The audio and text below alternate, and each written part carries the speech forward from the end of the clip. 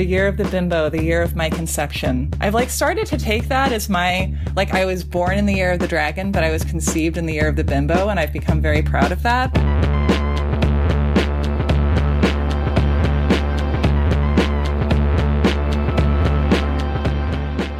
Welcome to You're Wrong About, the show where we recapture... Oh, fuck. Sorry, let me start over. The problem is that you start doubting yourself midway through saying a slogan. It's like, Hot Pockets, hot. Oh, no, that's no good. Oh, start it over. Shut it down. New jingle. Welcome to You're Wrong About, the show where we retell stories of the past in ways you've never heard before. That is true. That's worse. I'm sorry. Well, but this one is, honestly, one of the ones where I got in. There was just, one thread that I was pulling on, and then I just kept pulling. I was like, I thought this was one of our boring elections. No, we don't have those. Okay. I am Michael Hobbs. I'm a reporter for the Huffington Post. I'm Sarah Marshall, and I'm a writer in residence at the Black Mountain Institute. And today we're talking about Gary Hart and Donna Rice. Yes, and by extension, Willie Horton and Michael Dukakis. We're going on a journey that's taking us through Election 88, and we're going to start with a sex scandal, and we're going to end with Law and Order. Ooh, that sounds like my college years. Yes. So tell me what you know. What do you know about Gary Hart and Donna Rice? Okay, so here's my broad outline of Gary Hart, or what little I know about him. He was the presidential candidate for the Democrats in 1988. He was really popular and really charismatic and somebody that was sort of this rising star. And then he flamed out when a photo emerged of him smiling in the sun with this woman named Donna Rice on his lap. Mm-hmm. That was the end. And my understanding is that it was sort of the beginning of a lot of threads that culminated with Bill Clinton, candidates' personal lives becoming part of the story, and the press becoming much more zealous in finding these sort of personal peccadillos rather than the political nature of political figures. And so I think it was just the beginning of a new form of politics for the country, or at least that's always the narrative that I've heard, that he was kind of a breaking point. Yeah, and I feel like the story, as I've absorbed it in the past, has been that, as a presidential candidate, your sex life was your business. Your personal life was your business. The press could be counted on to look the other way. Yeah. And that Gary Hart, kind of through no fault of his own, had been caught in the moment that American politics shifted from you can do whatever you want. It doesn't matter. Just show up and have good hair, and then you can go off and have sex with whoever you want,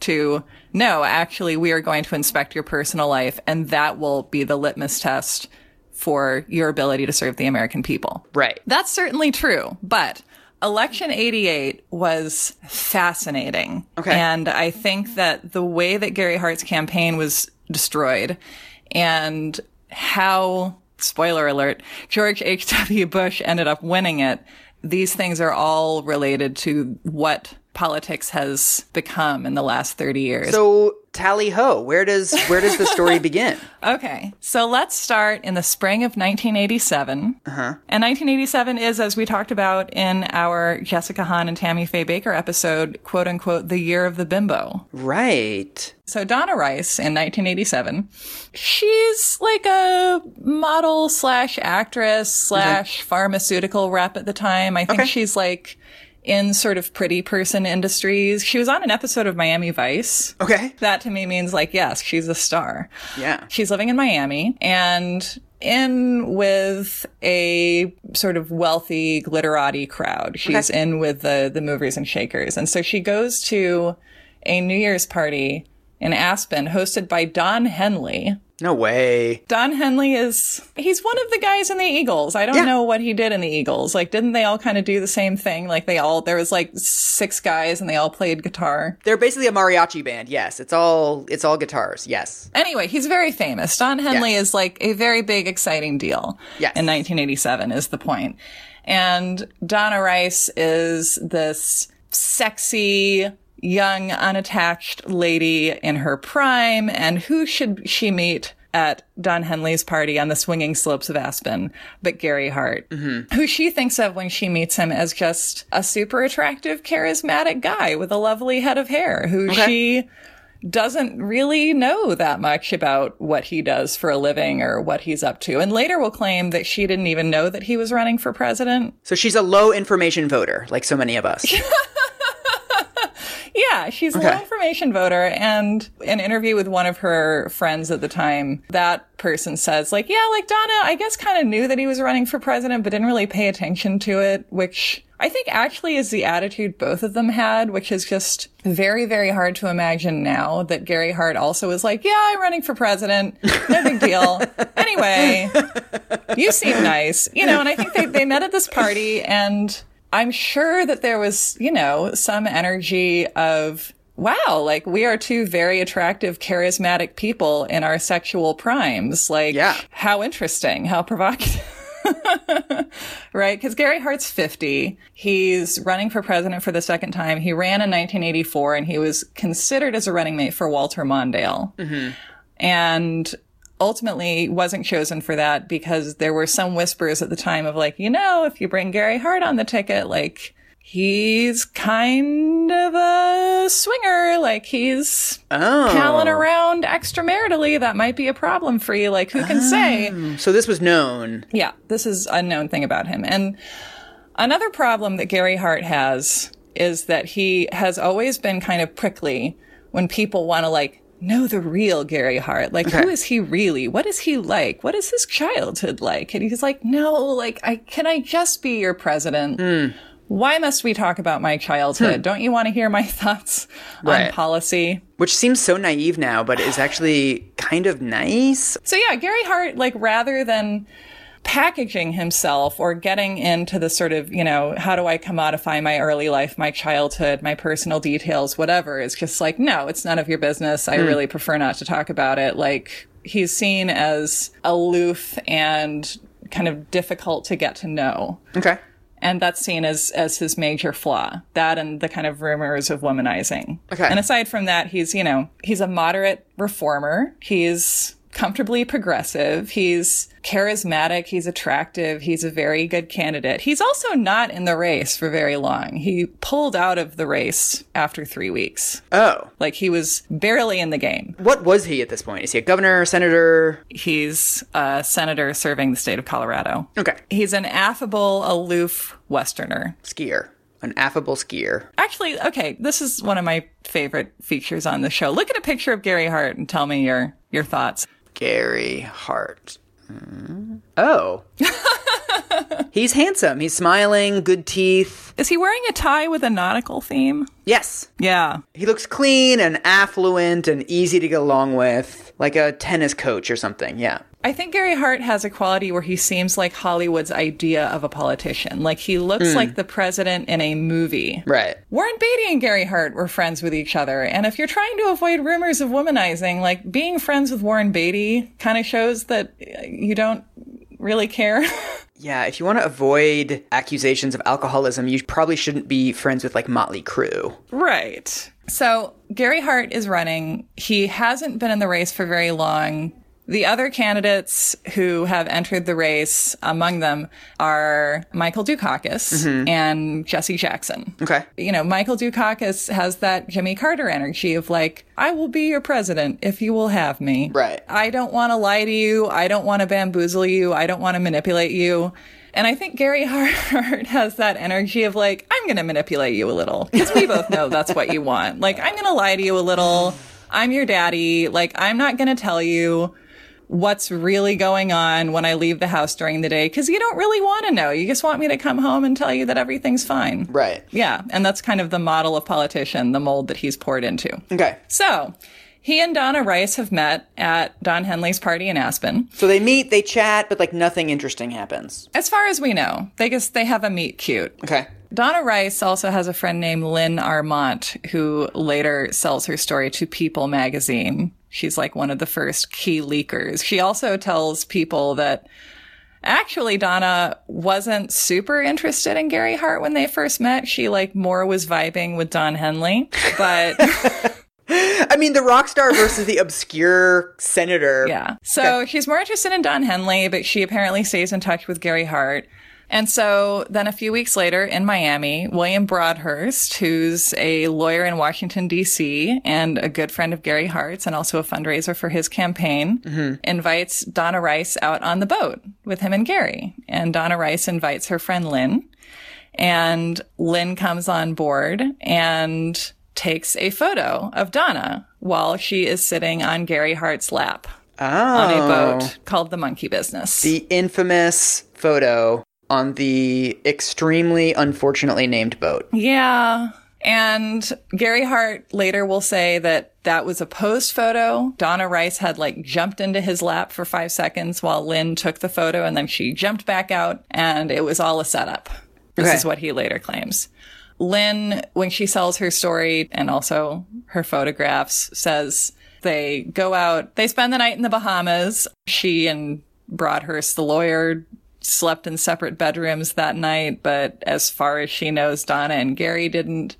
And then let me also tell you a theme is emerging here, because in the story that she sells to people, Lynn talks about observing Gary and Donna, because her story is that she was just Donna's friend and she ended up getting roped into going along and being kind of part of this weird vacation. Like a weird wingman, wing lady. Yeah, she obviously when she goes to people isn't talking about being part of arranging any setup. Right. And Donna's she describes her as a lovely but slightly flighty person. Okay. Who's very into Gary and not really super thinking about the implications of what they're doing together, which to be fair, neither is Gary Hart. Sure. Lynn says of Gary, I thought he almost wanted to be caught. He's a very smart man, but he was doing stupid things like being blatant with Donna. So do we find out about this photo immediately? Does this hit the papers? No. Okay. Donna Rice and Gary Hart go on the Monkey Business and take the famous lap-sitting photo in March of 1987.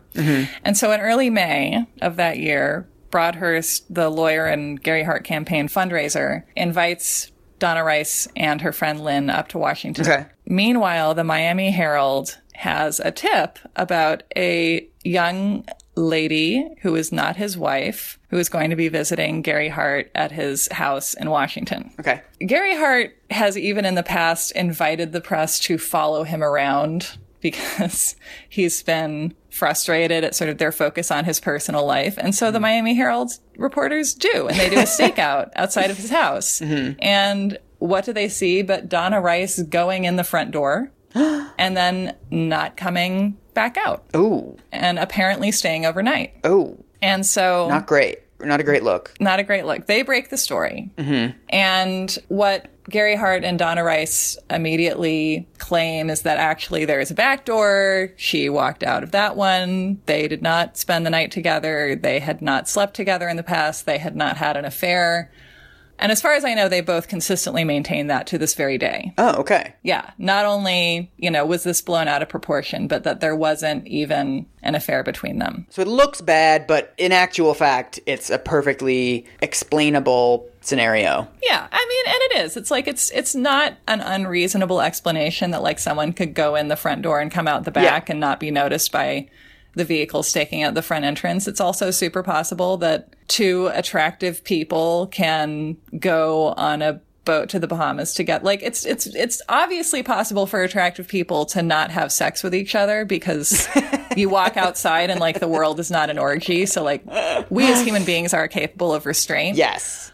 Although, what is their explanation for why he's having a woman over at his house at all? Well, I mean, at the time, I don't think he's ever able to say anything convincing. And the way that the news plays this is, that story breaks in the Herald, and then People magazine are like, oh my God, we need to get a picture of this Donna Rice person. Nobody knows what she looks like. There are no pictures of her. We can be the first people to get a Donna Rice picture.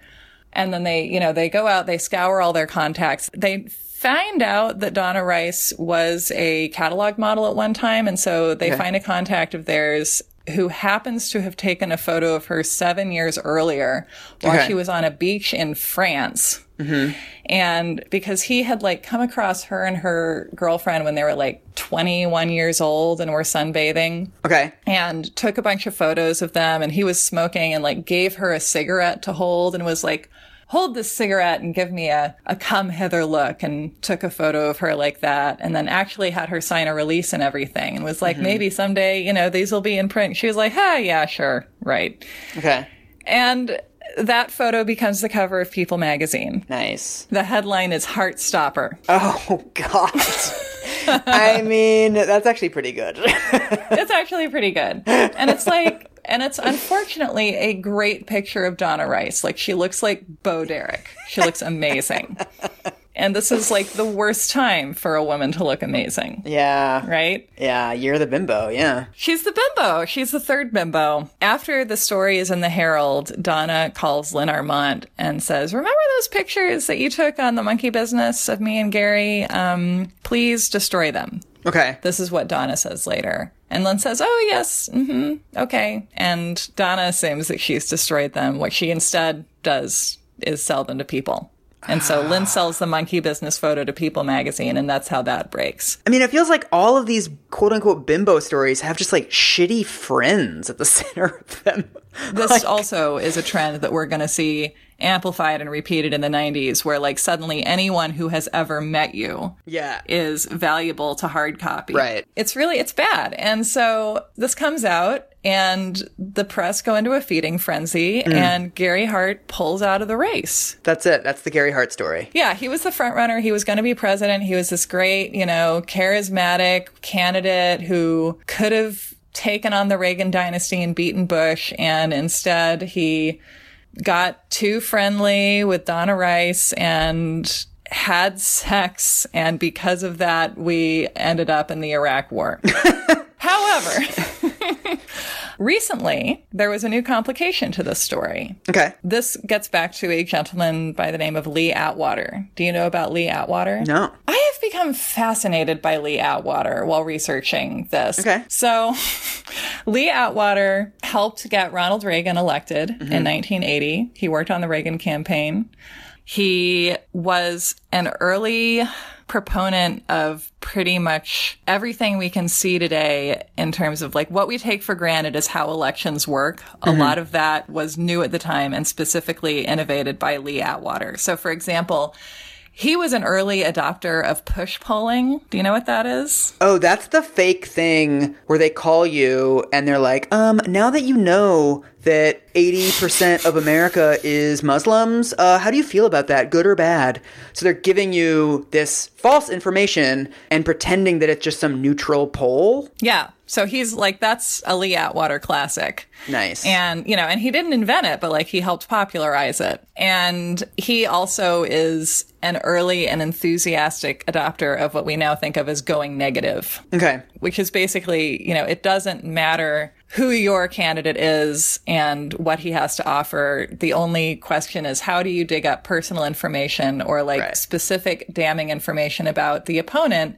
and make it impossible for the people to vote for the opponent so that they have to vote for your candidate. Right. Which is very useful if you're the campaign manager for George H.W. Bush, which is what Lee Atwater became in 1987. So he's like the Karl Rove for Reagan and H.W. Bush. Yeah. Okay. And he actually, Karl Rove was his protege. Okay.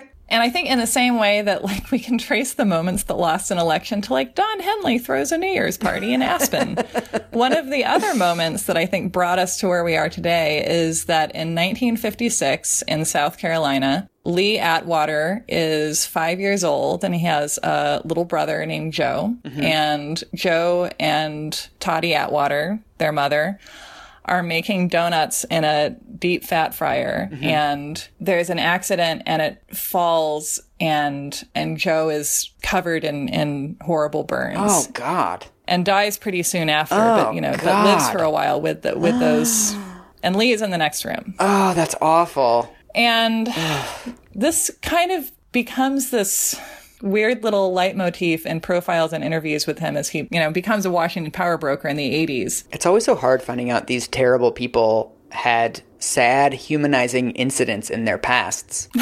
Because then you have to deal with them as people and not as like these cartoon Master Shredder type characters that I want them to remain in my head. But it's like, oh, he's like a bad person who had a really negative effect on U.S. politics, but he's also a human being with a history and hurts and a family and all of this very inconvenient complexity. Yes. And yet I personally, like, this is my favorite way of gaining I know, this is your whole career. counterintelligence. This is my whole career. Yeah. And it's tactical because, like, you know, there's the whole, I feel like I encounter this sort of question a lot of, like, you know, what's the point of empathizing with terrible people? And it's like, well, okay, first of all, like, makes you feel more connected to the great human assemblage that we're all communally a part of, etc.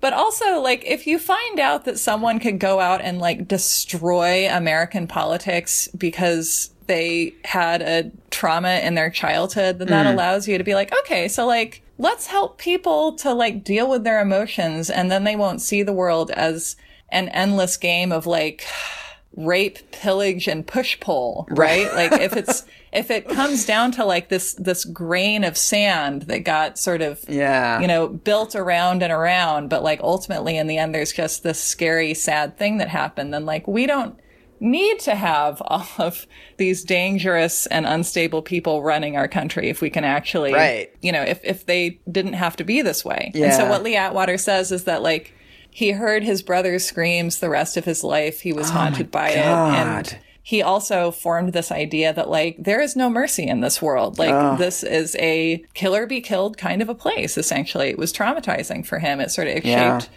certainly everything that he brought to Washington. And so he wasn't, you know, particularly interested in politics when he was growing up. He was actually much more interested in playing in a blues band, which he was pretty good at, which, like, one of the weird parts of his life is that he was friends with B.B. King, who was, like, very sad when he died. So many celebrity cameos in the story. Yeah. And so I think when he's 20 years old, he does an internship for Strom Thurmond. And that's the moment when he falls in love with politics. Oh my God, just to put another execrable human being into this story. Yeah, for those of us not lucky enough to, like, be acquainted with the Strom Thurmond legacy, tell us about Strom Thurmond, Michael. You know things. God.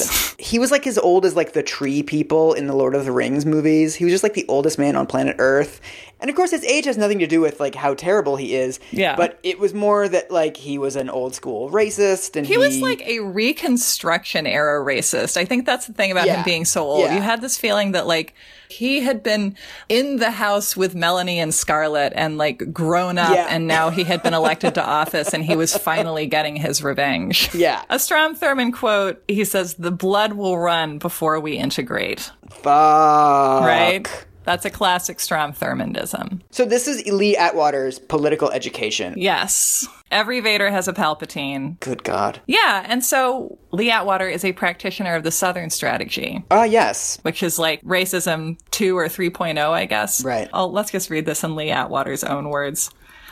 In 1981, Lee Atwater gives an interview to a political scientist and starts off by saying, "Y'all don't quote me on this." Nice. Lee Atwater at the time says, quote, "You start out in 1954 by saying N-word, N-word, N-word." He is, of course, not saying N-word. Right.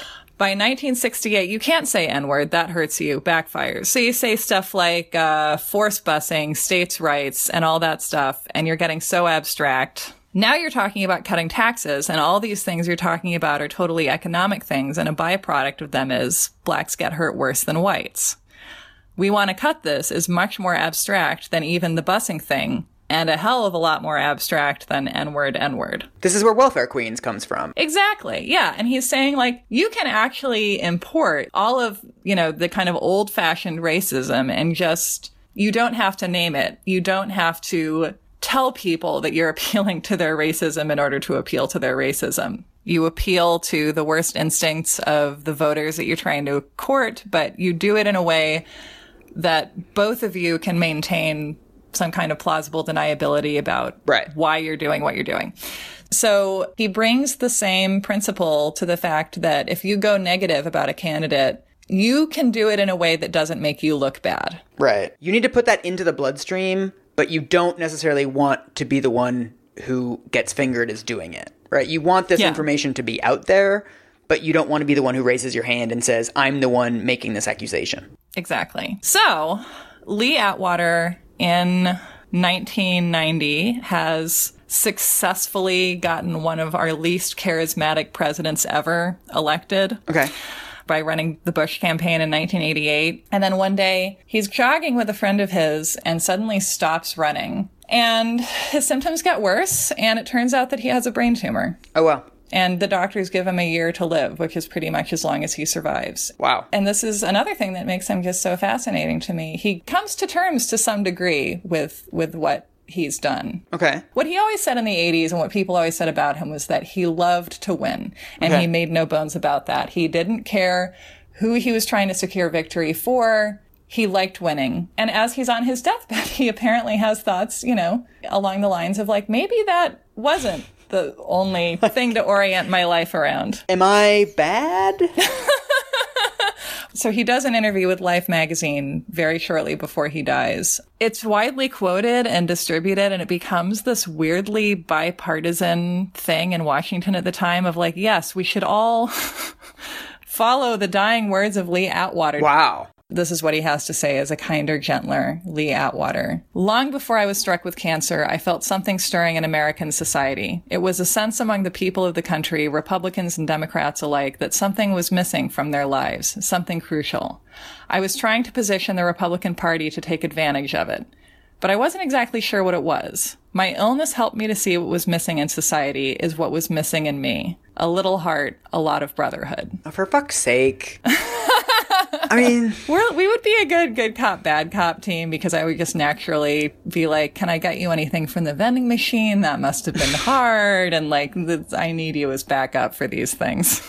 It's just so easy to say that once you're out of power. It's so easy to say that once you're on your deathbed and you're thinking about this stuff of, what really matters in my life? It's family, it's health, blah, blah, blah. It's like, well, other people have been shouting that at you for decades, and you have been ignoring them and writing them off as kooks. You were the barrier to a country that puts those things at the center of political life. And now that you're incapable of putting them at the center of political life, to be like, oh, I was wrong all the time.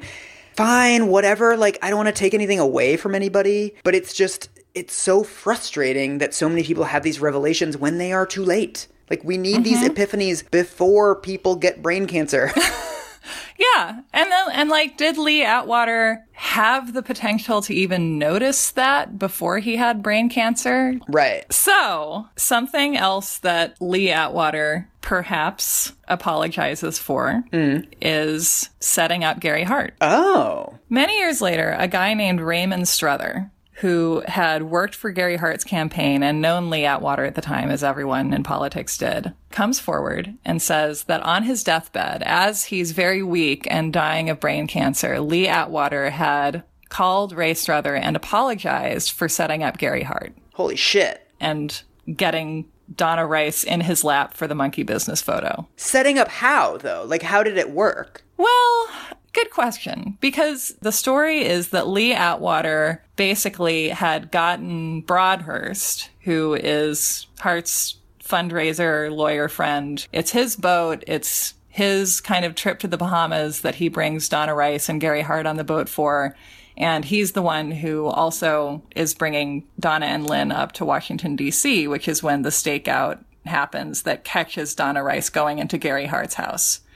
According to this version of events, Lee Atwater gets to Broadhurst and gets him to kind of arrange a sting. And Gary Hart, who's also interviewed for this article, said, yes, that is what happened. And I was going to be president. And then I was the victim of a classic Lee Atwater dirty trick. Is the idea that he encouraged Donna Rice to sit on his lap and sort of aggressively create photo evidence of this, or he encouraged Donna Rice to go over to his house? I mean, it's a little bit vague. Okay. What Lee Atwater apparently tells Strother, according to Strother, is, I did it. I fixed Hart.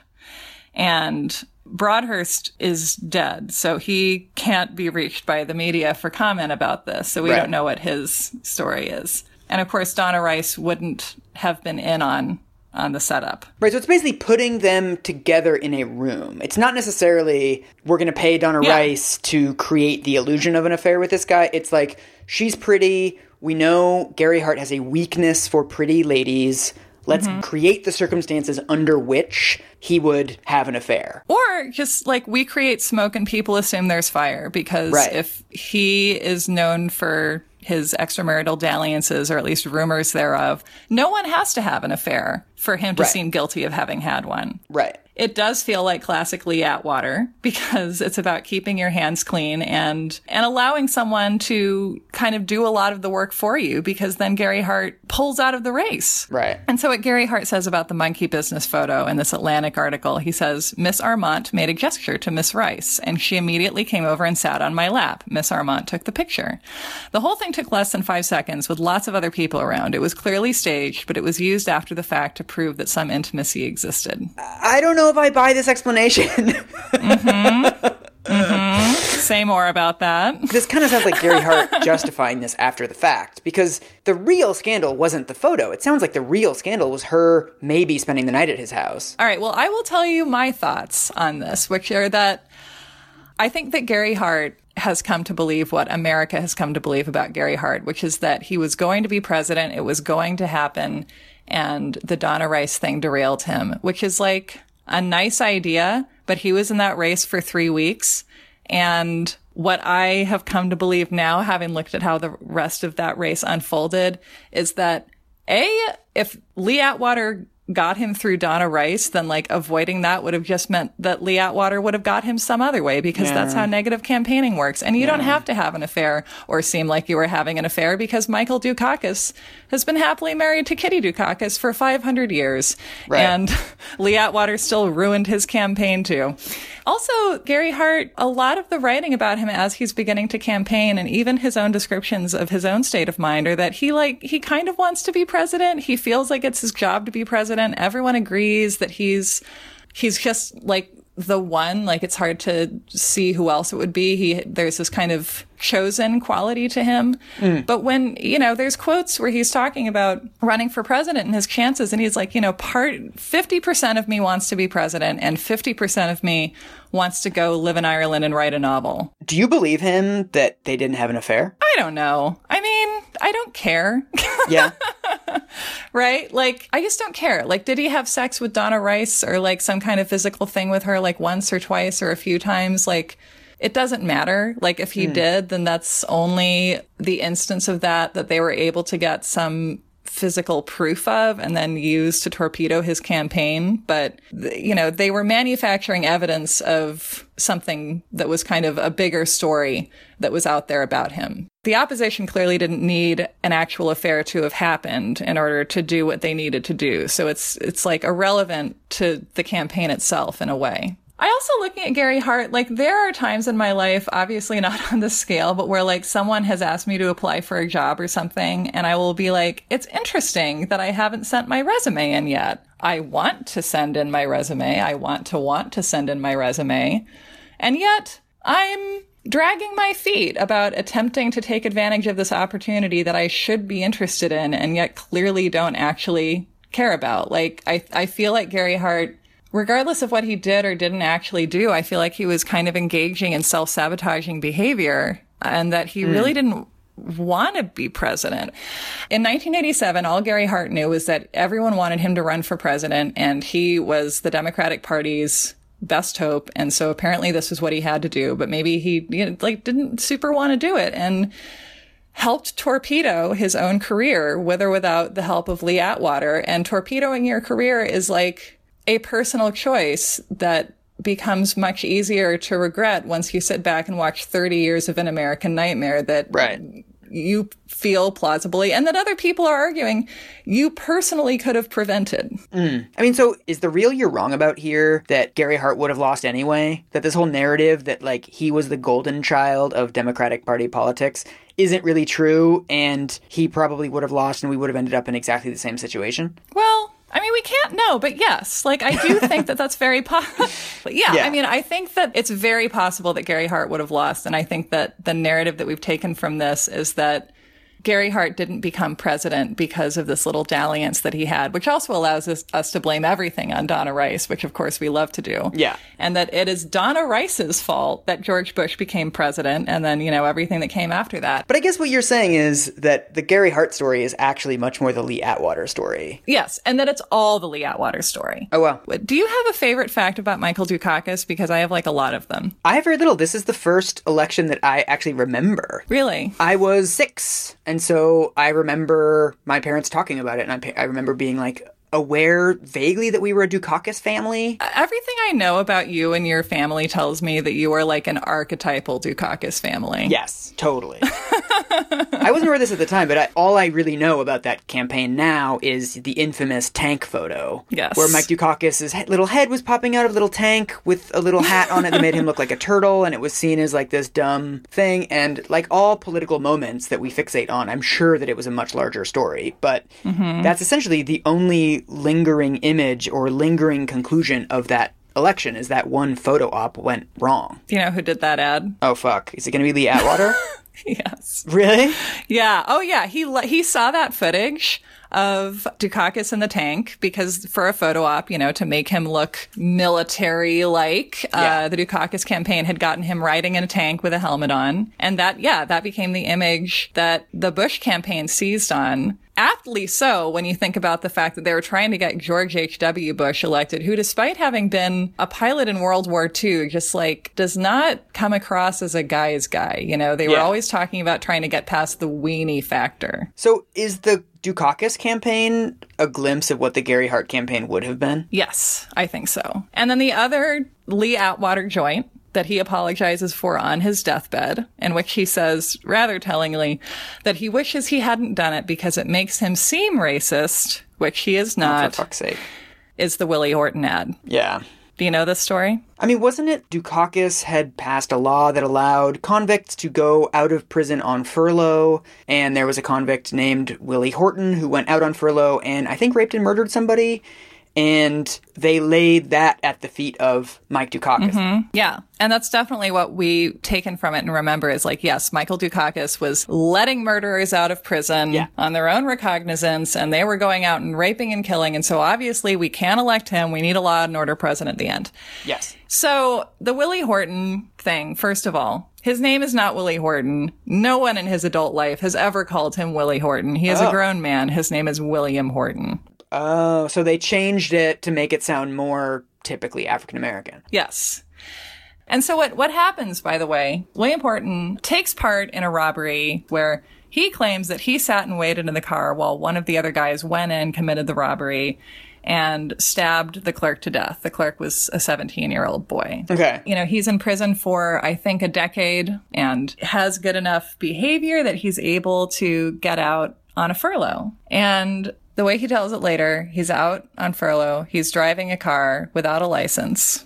The cops pull him over and he panics and runs away. Okay. And then he's on the lam for about a year. Oh, wow. And then in April of 1987, he breaks into a house in a Maryland suburb, which is the home of a couple named Clifford Barnes and Angela Miller. And he takes Clifford Barnes to the basement and stabs him or cuts him with a knife. And Barnes survives. Mm-hmm. And then when Angela Miller, who's his fiance, arrives home, William Horton rapes her at gunpoint. Wow. Multiple times. And it's a terrible crime. And this becomes the ad. Right. So William Horton is let out of prison because of a furlough program. Furlough programs used to be the norm in American prisons. A couple of years before Michael Dukakis is running for president, every state in America had a furlough program. Oh, really? They were that common? I had no idea. Yes, I know. Neither did I, because we grew up in the Law and Order years. Yeah.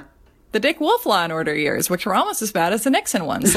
When Ronald Reagan was governor of California, California had a pretty liberal furlough and work release program, which Ronald Reagan vocally defended. And in the 1970s, 2 people who were serving prison terms in California for nonviolent offenses committed murders while they were on work release. And Ronald Reagan, before the press, what he says is, which is what is true, is, listen, no system is perfect. Yes, there were 2 murders, but you have to look at it in the scheme of hundreds of thousands of people. Like, ultimately, this is worth doing. Yeah. And so with the furlough program in Massachusetts, this was a program that was pre-existing when Michael Dukakis became governor of Massachusetts. All that he did was refuse to veto it. Nice. Like, all he did was keep it going. So it wasn't even like a Mike Dukakis joint. No, it absolutely wasn't. It just happened while he was there. Yeah. Jesse Jackson, after the ad, the infamous, because I don't want to call it the Willie Horton ad, but that's what it is. The quote unquote Willie Horton ad comes out. It's like, this is racist, you guys. Like, no, I know that no one has said this, but like, this is racist. Woof, woof, woof, woof, and, woof. Yeah. Yeah. And the Bush campaign is like, no, it isn't. And it's not even our ad. And then actually they're able to, after the ad has been airing for almost an entire month, it has like 28 days to be on the air. And on day 25, the Bush campaign is like, actually, please stop airing it. It's racist. We're disavowing it. Oh, really? I didn't know that. Okay. Lee Atwater is the master of having your smear cake and eating it too. Right.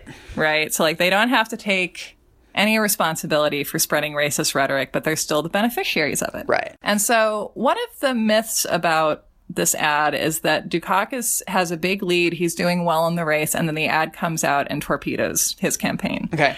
I think what's true now is that the ad is like, it's our fossil of that tactic of the Bush campaigns. But actually, Dukakis had started suffering well before the ad came out. Right. And it's because they had been hammering the Willie Horton point for weeks and weeks. Like, this was something that Bush was consistently mentioning. It was just a tenet of the campaign to talk about how Dukakis, he wants to scale back defense budgets. He wants to render America vulnerable to foreign attack. He looks silly in a helmet. Right. He also makes the big mistake, which I just identify with so much, where he's in a debate against Bush in mid-October. So like his numbers are already like dropping at this point.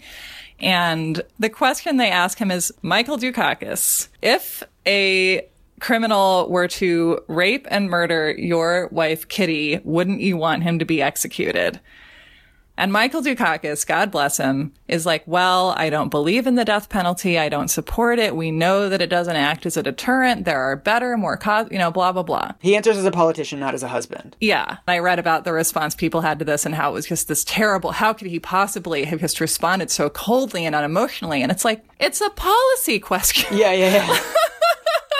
Politicians aren't supposed to be making their decisions based on their worst fears about what could happen to their wives, actually. Right. But this is also a period in America where the needle is moving toward that being the norm. Right. Everyone knows that they're at a risk of getting Willie Hortoned.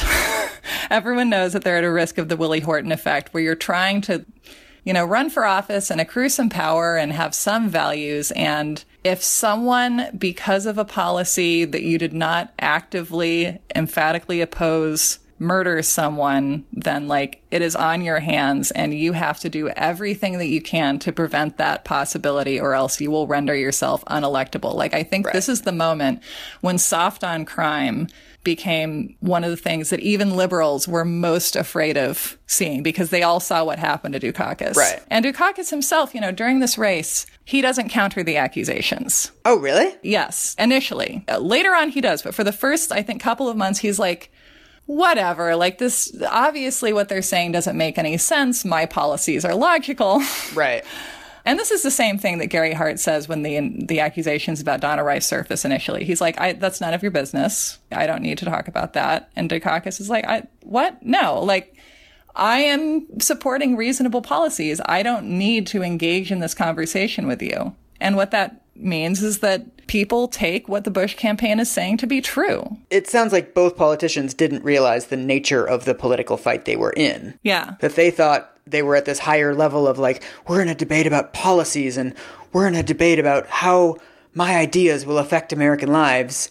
And then what Lee Atwater got was that you're in a mud fight. You're in a wrestling match and you just have to use everything you can. Yes. And I think also, there's this idea of, that people are taken down by discrete scandals, right? That if only Gary Hart hadn't gone on the monkey business with Donna Rice, he would have been president. If only Dukakis could have avoided the Willie Horton ad or the crime that precipitated it, it would have been fine. And it's really, I look at that and I'm like, this is not the PAC did one ad and Gary Hart made one mistake. It's Right. like they were taken out because the Republican Party had gotten so good at campaigning based on the perceived flaws and all of the fears and all of the anxieties that it could whip up about the opposition, that this became their sole strategy at the time. And it Right. worked because there really wasn't much you could say about Bush, about who he was as a candidate that made him attractive. Like, you really were forced to go after the perceived flaws Right. and weaknesses of his opponents. And so that what I really think is that it's not about Donna Rice. It's not about William Horton. It's about Lee Atwater. And to a larger degree, it's about what campaigning for president turned into in America by the late 80s. Right. It's a way of campaigning. It's a methodological shift. Yeah. And then that became our reality. And you can see how by trying to counter that, candidates that we had in the future got in the mud, especially the tough on crime mud. So I will close by telling you my favorite Michael Dukakis fact, which is that he's, I think, 85 years old. Okay. And works at Northeastern, which is 2 miles away from his home. He walks to work, and when he walks the 2 miles to work, he takes a reused plastic bag with him, and he fills it with all of the trash that he finds. Oh my God. He's kind of like this Massachusetts Bill Murray, because people also like run into him while he's picking up garbage and then be like, oh, I just met Michael Dukakis. But there are all these interviews where people are just out walking with him talking about policy and, you know, Man. Boston and the future and the past, while Michael Dukakis is walking around picking up garbage with his bare Unbelievable. hands. Oh, and he also wears Kitty's hand-me-down Prada sunglasses. Nice. Because he's thrifty and he likes them. And he also is like known apparently among his friends for making soup out of turkey carcasses after Thanksgiving, which he then gives to homeless shelters. So a few years ago, everyone gave him their turkey carcasses. So we ended up with like 27 turkey carcasses one year.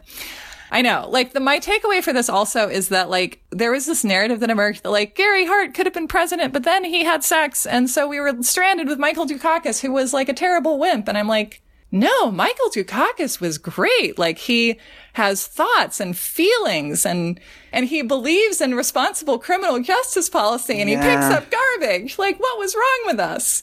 Maybe Michael Dukakis is, like, the soulmate who was there all along. And so I think that inside all of us, there's the eternal Janus face of Atwater and Dukakis. There is a side of us that just wants to win, or you can accept that everyone thinks you're a cuck and the joke's on them, that you know that the best way to live and serve your community is to quietly do unsexy infrastructural stuff like make the tea better, and to give to your community not through bombast and hateful rhetoric, but by picking up garbage. God, it's so just like these perfect contrasts of like the road we didn't take and the road we did. Yes. Right? It's like this quiet, decent man who like seems to actually care about the community around him and is smart and just nice. And it's like, fuck that dude! and is thanked for it by being relentlessly mocked. Yeah. Like, our electorate has become...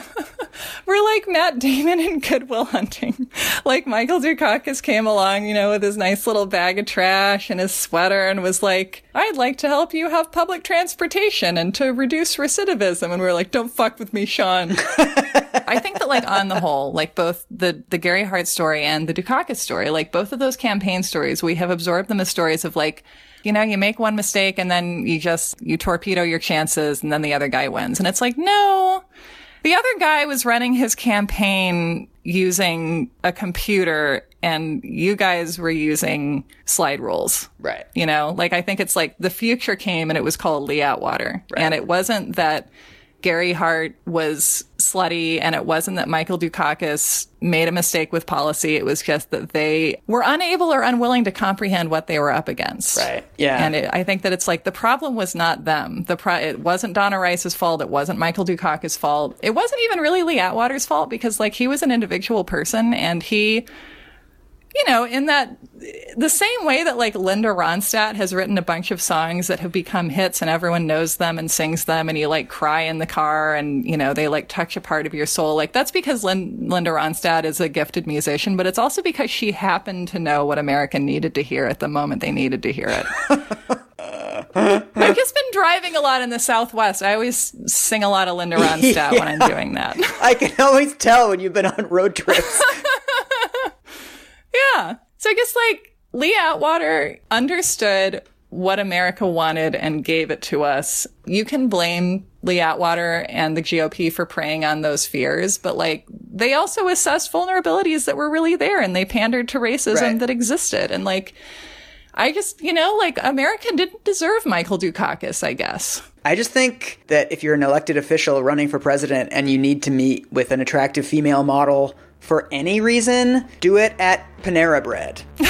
That's a much better idea than having her at your house. And then after having the meeting, you, like, go out to the parking lot and see if there are any loose napkins you can pick up together.